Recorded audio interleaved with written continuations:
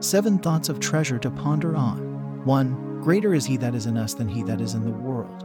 And also you have a self-healing mechanism through the Spirit.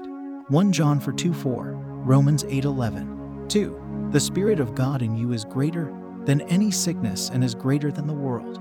1 John 2:4. 3. If you would stir up the life of God in you, your whole body would be vitalized. 1 John 5:13, Romans 8:11. 4. We are born after the second Adam, and we have the life-giving Spirit. 1 Corinthians 15:45. 5. If anything ever happens to your body, you can generate the power within you and heal yourself. 2 Corinthians 4:7, Acts 1:8. 6. You have eternal life, and the nature of God in you, therefore declare it boldly, for they overcame him by the blood of the Lamb and by the word of their testimony. Revelation 12:11. 1 John 5:11-13. 7. As you testify that you are the healed of God, every sickness and demon will pack their bags and go, because your body is no longer safe for them. Your faith is your victory. 1 John 5:4. Affirmation. I have eternal life. I have the Spirit of God, and I have overcome the world and all the transactions of the body. Because greater is he that is in me than he that is in the world. Divine health is at work in me, and I profess with my mouth that I live in constant health. Righteousness is at work in me, for I am the righteousness of God in Christ Jesus. I declare that I am what God says that I am, and I can do the things that God says that I can do. Because I am of the second and the last Adam, and I have a life-giving Spirit. Glory to God. Amen. Further quotes. Romans 8:13. For if ye live after the flesh, ye shall die, but if ye through the Spirit do mortify the deeds of the body, ye shall live. Prayer of salvation. We trust you have been blessed by these thoughts. If you have not received salvation, if you have not received Jesus Christ into your life, and if you want to experience this life of God that I'm sharing with you, then I invite you to make Jesus Christ the Lord of your life. By praying thus: O Lord God, I believe with all my heart in Jesus Christ, Son of the living God, according to Romans chapter 10-8.